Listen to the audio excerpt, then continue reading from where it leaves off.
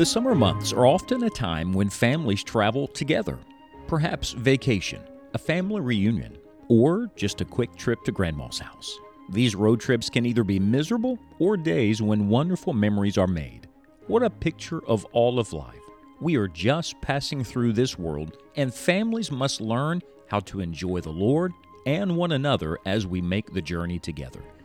We are taking a summer road trip through the book of Philippians, the book of Christian joy, and discovering principles to help our homes. Let's join Scott Pauley now for today's study. We are living in the more generation. Everybody wants more.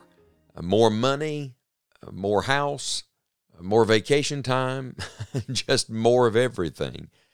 And yet, I wonder how many of the Lord's people are making their great priority and aim in life to have more of what God wants for their lives, more of the Lord's presence in their home, more of heaven's blessing on their family.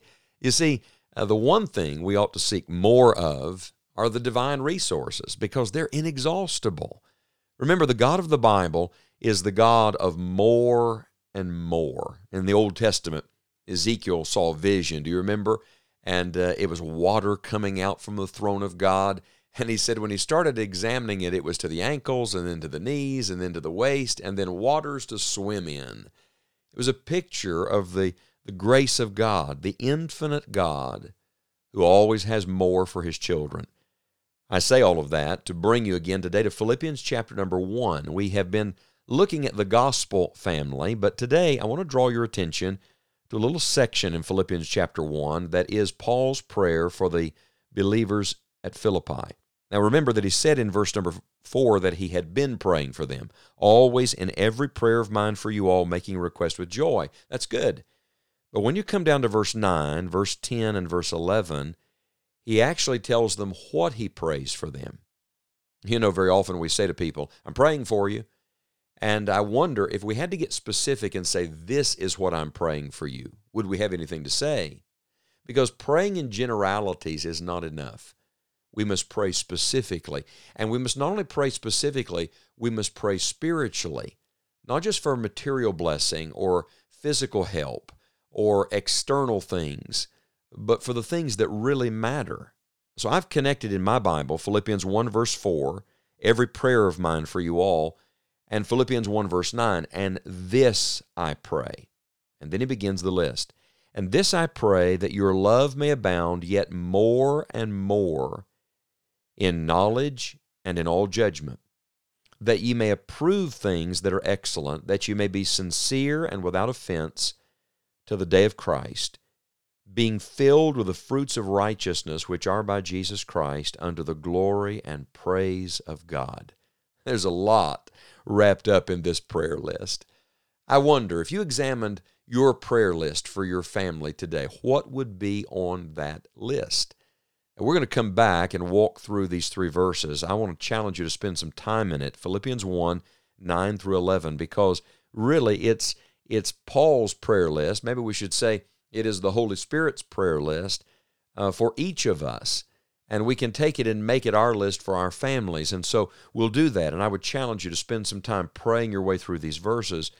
But let's begin today by just pondering a phrase. It's a phrase found in verse number 9 where he says, more and more. We're told in Scripture that the path of the just is as the shining light that shineth more and more unto the perfect day. It's a repeated phrase in the Word of God because God's intention is that when a person gets saved, when they come to know the Lord Jesus Christ as their personal Savior, that is not the end. That's the beginning. In fact, it's the starting point of us coming to know more and more about God, more and more of His grace, more and more of His mercy, more and more of His divine enabling. And frankly, I think most Christians live a very substandard life, and most Christian homes are existing. They're just getting through another week. They're surviving another day. They're living far below the level of enabling and resource that God intends for His children. I say again, the God of the Bible is the God of more and more. You should study Romans chapter 5. It's one of the great doctrinal chapters of the Bible.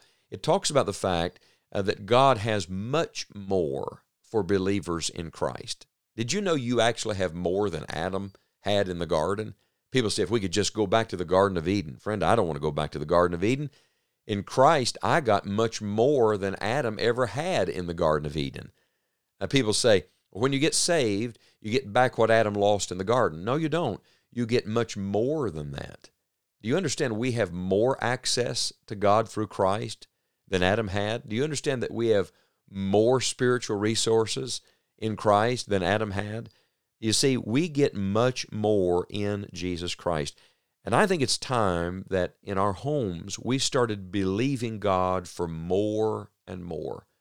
We pray such little prayers to such a big God. Oh, what a mighty God we serve. My favorite prayer verse is Jeremiah 33:3. Call unto me, and I will answer thee, and show thee great and mighty things which thou knowest not. How do we access the great and mighty things? How do we see the more and more? And the answer to that, very simply, is through prayer. That's what Paul is doing in Philippians chapter 1. Now, the larger context of the prayer is that Paul himself is struggling. I mean, he's in prison. This is a prison epistle. And if you read all of Philippians chapter 1, you'll see that he is dealing with enemies, and he's dealing with lots of emotion. There's a great deal going on in Paul's life, and yet what is his priority? Not himself, but others. Not what he can accomplish, but what God can accomplish. Not the physical, but the spiritual. Maybe this would be good for all of us right now, to get our eyes off of ourselves and off of our needs and on others and on what God desires in their lives. Do you remember our study in Acts chapter 16 that laid the foundation? Because Acts 16 was the first occasion where the gospel gets to Philippi. It's where the Apostle Paul began his ministry, and the Lord began to really build his church there. I would challenge you to go back through Acts 16 once again. I pointed out to you already that it concentrates on homes. Remember Lydia's household, the demon-possessed girl, the jailer and his entire household coming to faith in Christ. But did you ever notice that in each of those experiences in Acts 16, it not only concentrates on family, it's also connected to prayer. For example, it was at a prayer meeting that the first convert in the city and the first convert in that part of the world was saved. That's where Lydia was saved. That's where God opened her heart, at a prayer meeting. I tell you, my friends, if we would keep praying, we'd see more and more people come to Christ. It was as those apostles prayed that a demon-possessed girl was set free. Friend, we keep praying, we'll see more and more of the devil's territory taken. It was as they prayed at midnight that the earthquake came, that the jail doors swung open, that the chains fell off, and that ultimately that jailer and his entire family came to know the Lord Jesus as their Savior. I say if we would keep praying, we would see more and more spiritual victories. You see, the greatest thing you ever do in your home is pray. And the greatest thing you will ever do for your family is pray. We'll come back in our next study to Philippians chapter 1, verses 9, 10, and 11, and study this beautiful prayer list together. But suffice it to say, it's about one thing. It's about more and more. It's about not being content with what you can accomplish or what you can do for your family. It's about not being satisfied with where you are spiritually and where they are spiritually, but desiring, hungering, thirsting after God and saying, "Oh Lord, we want to abound more and more, just as you saved us to." Make that your prayer today. Let's believe God for more and more.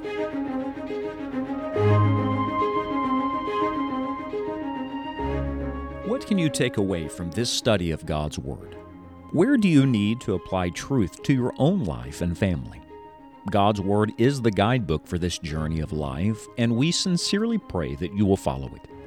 Visit us at enjoyingthejourney.org for additional resources for your home and Christian life. Plan to join us again on our next study and encourage all of your family to make the summer road trip with us.